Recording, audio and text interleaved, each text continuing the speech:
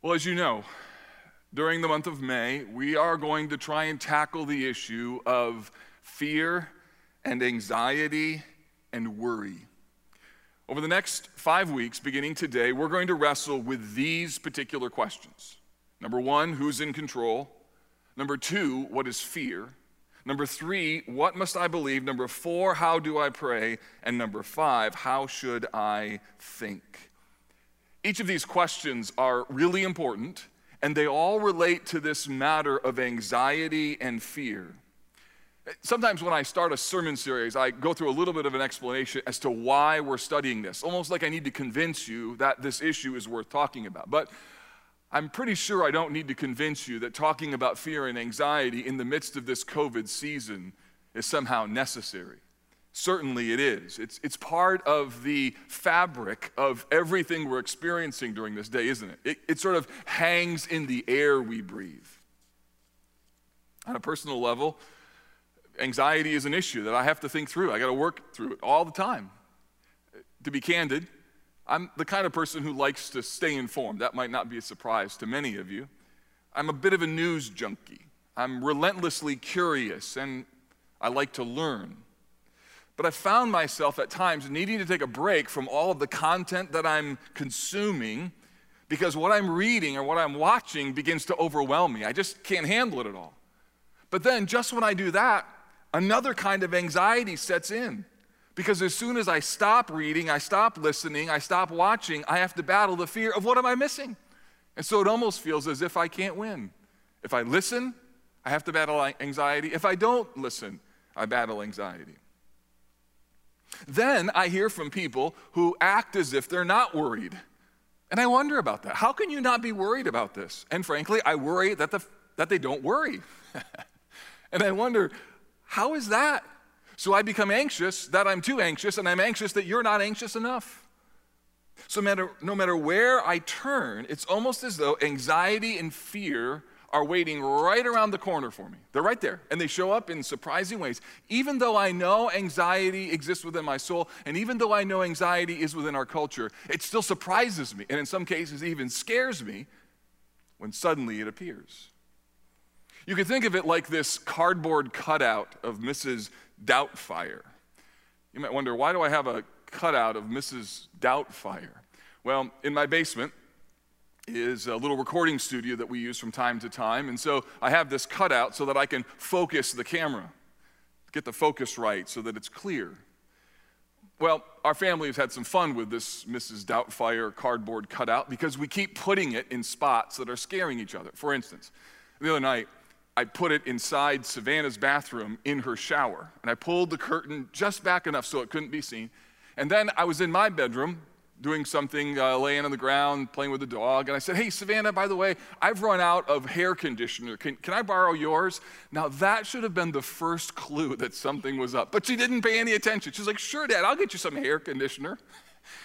And then she went to her bathroom, and I heard her pull back the curtain of her shower, and a blood-curdling scream came from her bathroom. And we all laughed, and the funny thing is we keep moving Mrs. Doubtfire around. We know that she's around the corner. We know that she's there. But the fact that she keeps showing up in awkward moments and in surprising ways is still scary.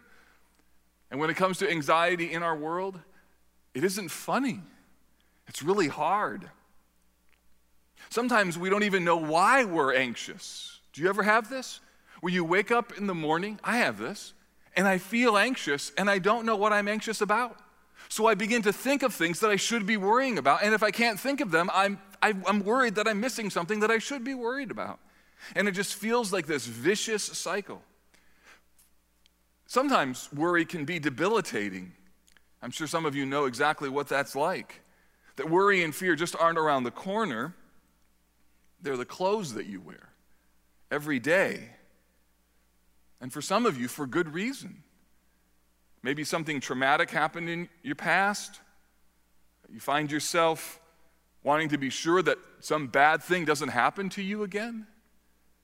You're self-protective, and maybe even wisely self-protective. Next week, we'll talk about the fact that there's good fear and good worry. Others of us, though, have a disposition towards fear and anxiety. Maybe a family background or a personality that's sort of geared this way. Even a physical makeup, if you will. Maybe even body chemistry that sort of inclines you towards more fear and anxiety. So it's not just a struggle for you. You actually have to fight not believing it's your identity. Instead of struggling with worry, some of you may view yourself as, no, that's who I am. I am a worrier. And I hope that this series, no matter where God finds you, is going to be really, really helpful to you. We're walking through this season because worry and fear and anxiety are flooding our minds and hearts. And COVID-19 created more anxiety, but that anxiety was always there. It just made it more intense. So if you're not yet a Christian, I'm glad you've tuned in. I hope you'll stay with us for the entire series that we're going to be walking through in this season, because I hope that you'll see that Christians aren't perfect people. We battle particular sin issues even after we've come to faith in Christ, and yet the Bible is very helpful in speaking into this very issue. Today we're examining the issue of who's in control. And the verse that we want to use today and then throughout the rest of the series as our anchor verse is Isaiah 41:10. Here it is. Again, fear not, I am with you. Be not dismayed, for I am your God. I will strengthen you. I will help you. I will uphold you with my righteous right hand. The challenge is, let's memorize this verse together. Let's let it so marinate in our hearts and our souls that it's just in there when we struggle with fear. Let's allow this verse, as Pastor Dale Shaw says, to get into our bones, to be a part of who we are. So who's in control? That's the first question we're asking. And who's in control relates to two things. It relates to circumstances and promises. The question is, where do we go intellectually? Where do we go spiritually? Where do we go emotionally when problematic circumstances arise? Something happens that would tempt us to worry, and so then where do we go? What do we do?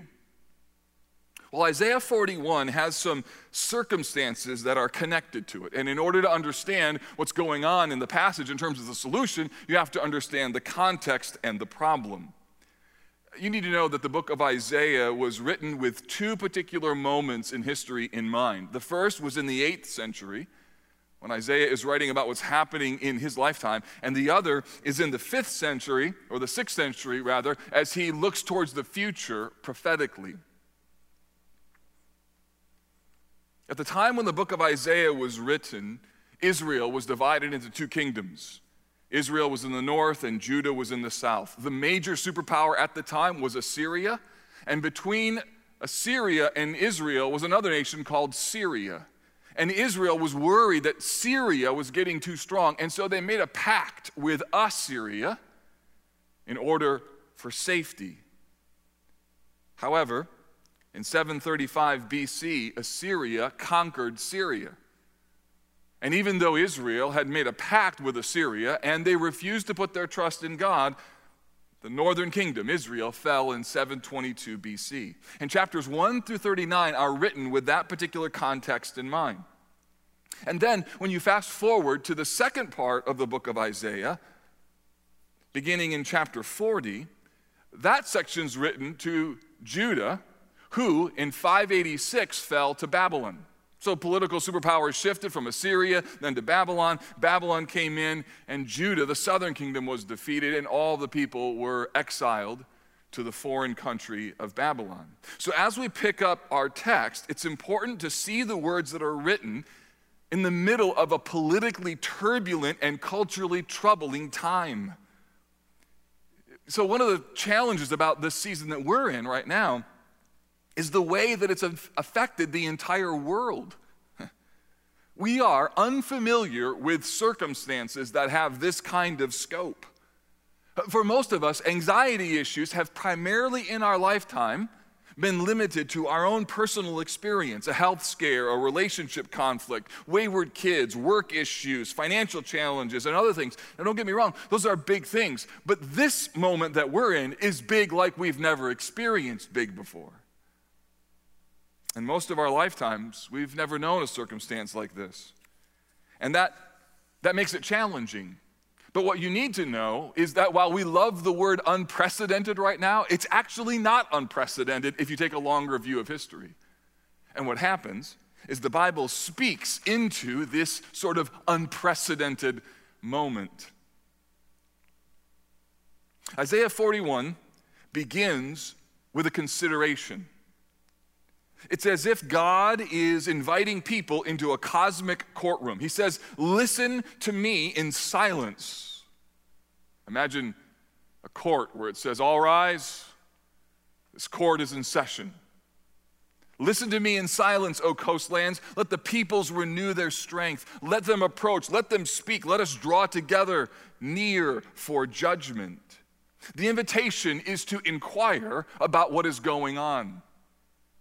In verse 2, it talks about God stirring up one from the east. It says, who stirred up the one from the east, whom victory meets at every step. So there's someone from the east who is very victorious, and the text says that God is the one who has stirred him up. Well, listen, this is the Persian ruler named Cyrus, who eventually will come and defeat the nation of Babylon.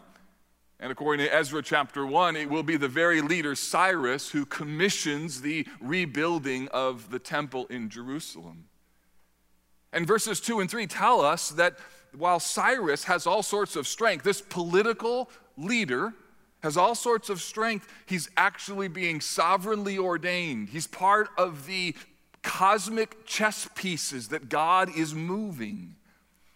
The text says, he gives up nations before him so that he tramples kings underfoot. He makes them like dust with his sword, like driven stubble with his bow. He pursues them and passes on safely by paths his feet have not tread.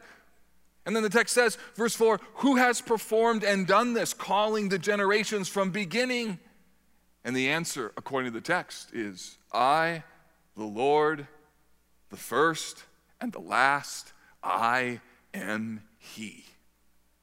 What is the Bible saying here? The Bible is saying that even pagan leaders, even brutal leaders, even hard and painful circumstances are all part of what God is doing and controlling.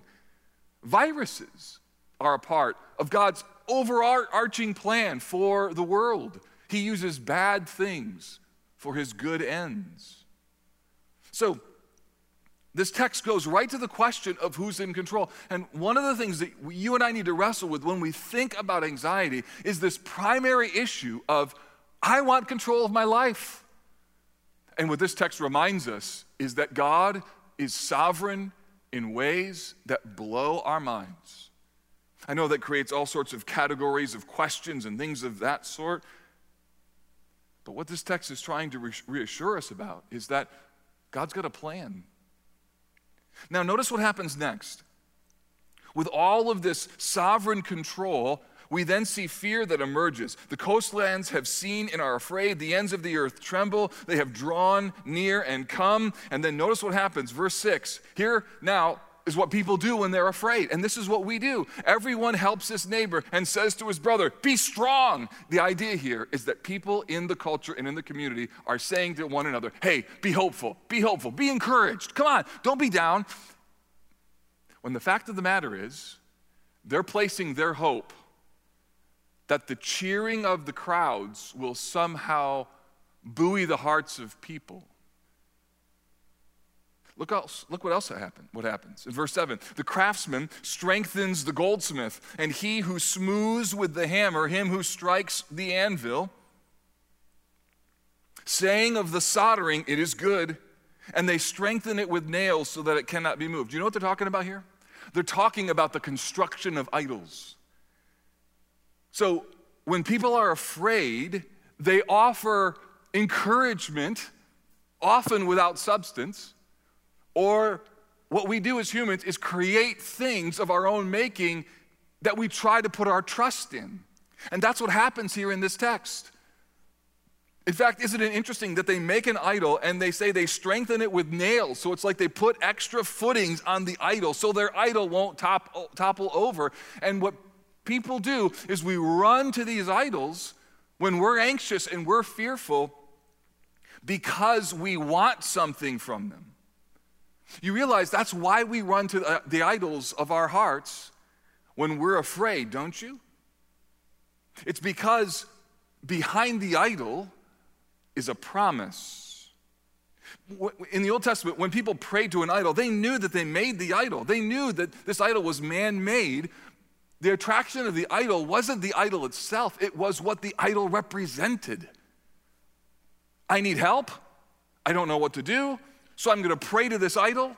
And you need to know that in that action, every response to worry is somehow connected to a promise of either the thing that we're worried about so we can fix or the thing that we think will deliver us.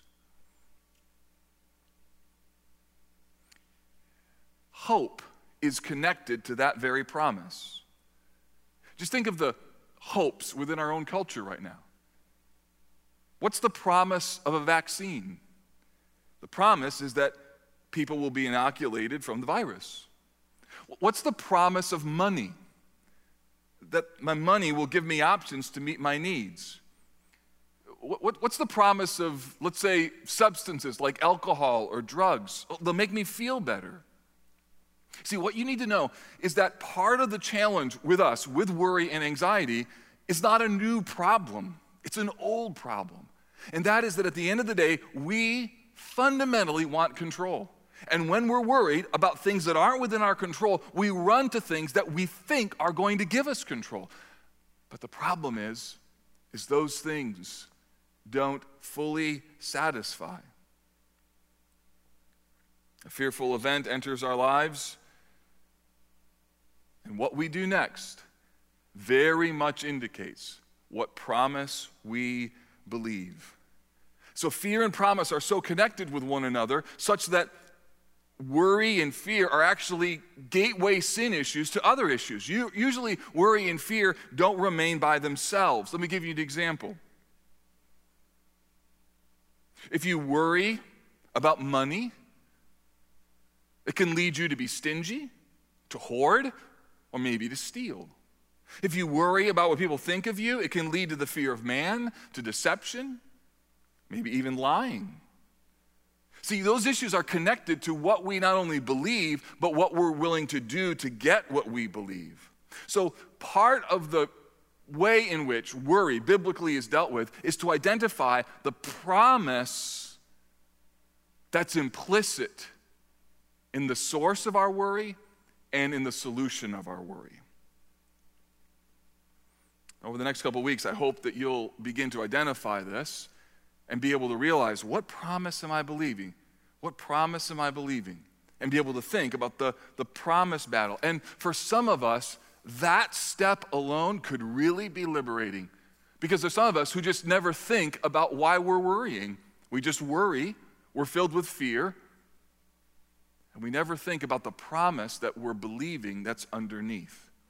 So this is what happens in terms of the circumstances. Now, let me give you the 5 promises that Isaiah offers that are the solution to these challenging circumstances. These 5 promises are anchored in God's very control. The text tells us that they're addressed to Israel, my servant, verse 8, Jacob, whom I have chosen, the offspring of Abraham, my friend, whom I took from the ends of the earth and called from its furthest corners, saying to you, you are my servant, I have chosen you and not cast you off. You might say, wait a minute, this is written to Israel. How does this apply to me? Here's how. Because God wrote these promises to his people. And in the New Testament, even though you're not an Israelite, if you're in Christ, you're part of God's family. And this promise is rooted in the very character of God and his love for his people. And so what we find here is a intergenerational, intertestamental, intercosmic promise that God gives to his people regarding who he is and who they are. So what are the 5 promises? When you begin to worry this week, here's 5 promises for you to remind yourself about. These are promises to fight the false promises of the idols that we think would be the solution to our worry. Promise number one is this: I am with you. Man, this promise is this: Christian, you are never alone. You are never abandoned. You are never deserted. That God is always with us.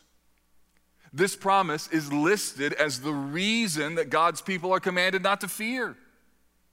And verse 10 connects these two together. God promises his presence, and that is why Christians are called to not fear. Consider these words: I am with you. Hear them in this way: I am with you. I am with you. I am with you. I am with you. Each one of those words are so pregnant with meaning and power that the sovereign God of the universe, who orchestrates all events, everything that's happening is under his control. He walks with his people through their sorrows. I mean, part of our humanity is such that we can't stand isolation. That's why this time, the stay-at-home order stuff is so hard and challenging. That's why solitary confinement in a prison is one of the most difficult and harshest forms of punishment. Why? Because human beings hate to be alone. The sense of abandonment is just contrary to our human nature. Some of you, when you were a kid, remember you were lost? Maybe you were in a grocery store. I remember where I was in Meijer, and I couldn't find my parents. I mean, it's seared in my memory, and I thought they left me. Like that got burned in my heart, because being alone is not what human beings want. How many of you know the sick feeling of not having people stand up for you? And the sense of my friends or my family, they're not coming along next to me in this. And what the Bible tells us, that in the midst of our worry, and even though we can't see God and we don't know what he's doing, we can bank our lives on the fact that he is with us. Listen, Satan is tempting some of you to believe that you have been abandoned by God, that he's forgotten about you. Your marriage is in too much trouble. The addiction is too strong. The temptation is too real. And I'm here to tell you that is a lie from the enemy, who doesn't want you to hear this promise. You are not alone. God is with you. Promise number one. Promise number two, he says, I am your God. So the solution for being dismayed is resting on the promise of who God is. This word dismayed, it means to look around you. It means that something happens and you begin to survey either what's coming at me or options, or you're trying to find a solution. So the implication is you're scurrying in the midst of your fear and anxiety to find something. You know what it's like. Come down in your living room and your roommate or your spouse or your kids are frantically searching around the room. They're moving cushions off of the couch and they're looking everywhere, and you say, what's wrong? And you're like, I can't find my Netflix password. Or maybe like you, I keep losing my car keys. I'm driving my car so infrequently that I put my keys in really bad places, and then I don't know where my keys are, or my wallet for that matter. And those things are incredibly frustrating. And I'm searching, and it's like I'm worried. What if I can't find this? What if I can't find? What if we lost it? It's one thing when it's car keys or a password. That's another thing when you're scrambling for a solution for a broken marriage or broken relationships. Or you're looking at your employment situation, you're like, this doesn't look good. And your heart begins to spin, and you become to be dismayed. You start looking and researching and thinking, and that becomes this relentless pursuit of more information and more information, because here's what we think. Here's what I think. I think if I learn this, I'll be able to self-protect. If I understand this, I'll be able to adjust. And while that's true at one level, there becomes a promise baked into that pursuit that begins to eclipse an understanding of who God is. The promise is not only that he is with us, but the promise is that he is our God. When dismay takes over, we're looking for answers to questions like, why is this happening? What do I do about it? And when will it be over? And yet, the solution, according to Isaiah, is not the why question, or the what question, or the when question. As relevant and as important as those are, the ultimate answer is the who question. Who is my God? I can trust him. I can trust him. And so rather than pursuing the false promises of all these other things, instead I can rest in knowing who God is. So promise number 1, I am with you. Promise number 2, I am your God. Promise number 3, here it is, I will strengthen you. The third promise here is that God provides strength to his children when they need his help. When fearful circumstances or events come our way, the Bible tells us that God gives us the courage. He gives us the determination that we need. Now, this word, strengthen, is connected to our text for next week. So you need to come back to learn more fully about this particular word, its meaning, its implication. And also next week, I'm going to talk about the 5 faces of worry. So how does worry really show up in our lives? What does that look like? And then what's the difference between good fear and bad fear? Because there's some good fear. I mean, if I'm a dad and I'm not worried about little kids playing in the street, that's not good. I should be worried about that. There are things that you need to be worried about. In fact, one of the roles of parents of young men and women that are moving into teenage world is to try and help them realize the things that they should be worried about. But what is sinful worry? We're going to look at that next week. To be strengthened here is connected to the idea of God empowering you with resolve. It means that God gives you endurance.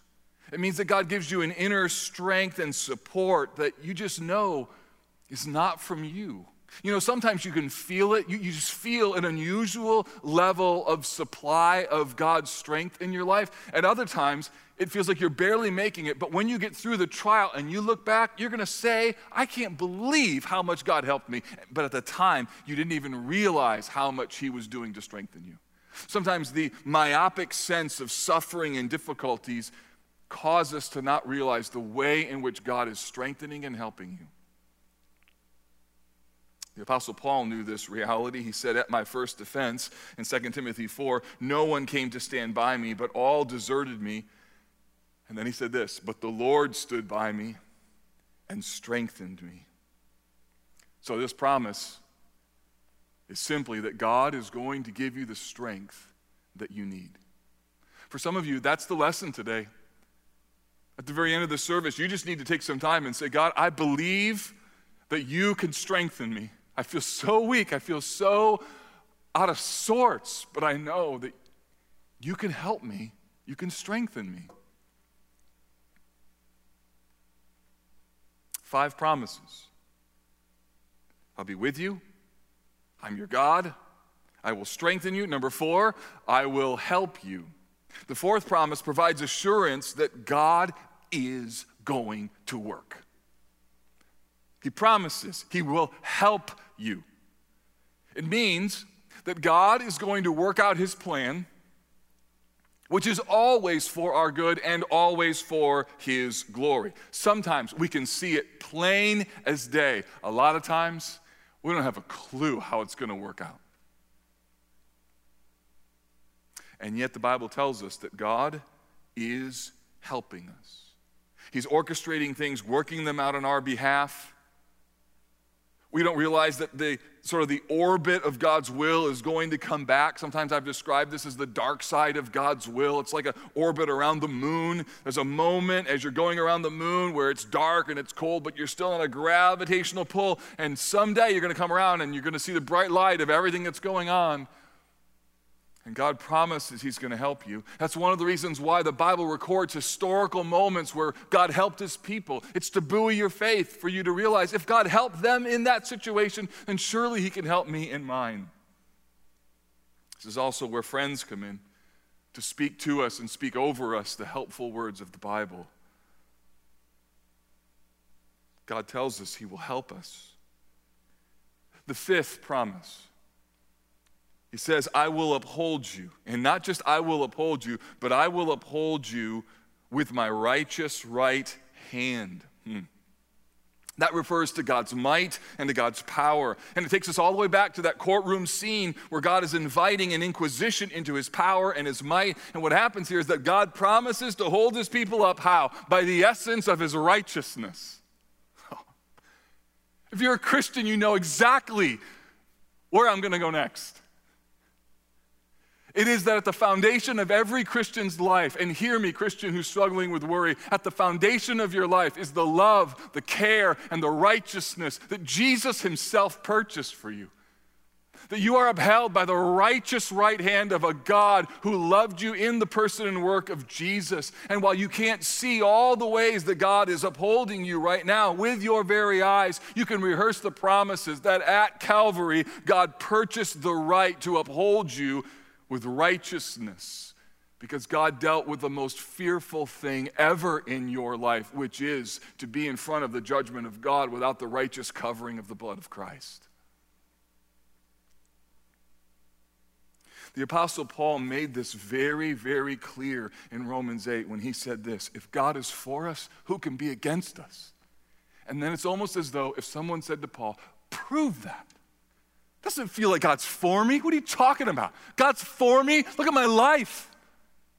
And then Paul offers this, and this is for you who have to battle worry every single day. He said this, he who did not spare his own son, but gave him up for us all, how will he not also graciously give us all things?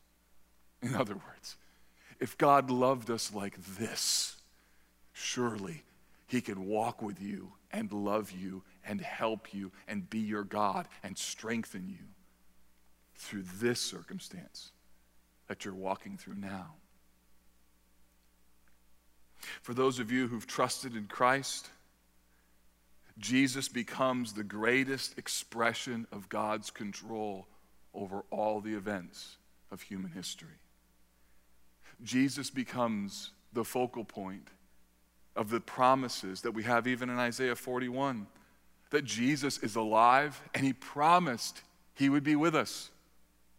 His last words to the disciples, go, baptize, disciple people, and I am with you always. Jesus is alive and with us. Jesus is God. Jesus strengthens us by the Holy Spirit. Jesus promises to help us, and Jesus upholds us by his own righteousness. So listen, Isaiah 41 isn't a silver bullet. Like you hear this message and you're never going to worry the rest of your life. That's not going to happen. For many of us, worry is going to be a regular limping reality that we have to deal with and fight through. Some of you think that if I'm a worrier, if I tend towards anxiety, I'm a subpar Christian. Brother and sister, no way. Don't let the enemy convince you of that. Instead, what the hope of Isaiah 41 is, and the hope of what we find in Christ is this, that when we walk through things that are fundamentally scary, things that should create anxiety, in the midst of those moments, we can see the promises that are implicit in our fear and the things that we would run to. We can look at those things and say, I could do that. But instead, I'm going to bake my life on 5 eternal promises rooted in the very character of God and displayed for me in the work of Jesus. That God is with me, that he is my God, that he will strengthen me, that he will help me, and he will uphold me by his righteous right hand. And if you're not yet a Christian, maybe this is the moment for you where suddenly you've realized life is too big, life is too scary, there's too many things in the world that are coming after you right now, and you need help from someone other than yourself. And maybe, and I pray that it is, that this COVID season awakens your heart to run to Jesus, who not only can forgive you of your sins, but he can put a foundation under your life that you can trust in. Worry and fear are a battle. And the first step And winning that battle is answering the question, who's in control? It's not me. That's why I'm worried. Who's in control? My Savior, my King, and my God. He's in control. And that's why the Bible says, fear not. Oh, Jesus, help us. Help us not to fear, be filled with anxiety and the kind of approach to life that is just so troubled and problematic at so many levels. Grant us faith to trust in you and to put our hope in you. And Lord, for those whose hearts and disposition tend to bend more towards worry, we just encourage them today that, God, you know their struggles. Your arms are wide open to welcome them, to renew their trust in you even today. Lord, help us to help these brothers and sisters whose hearts are easily discouraged.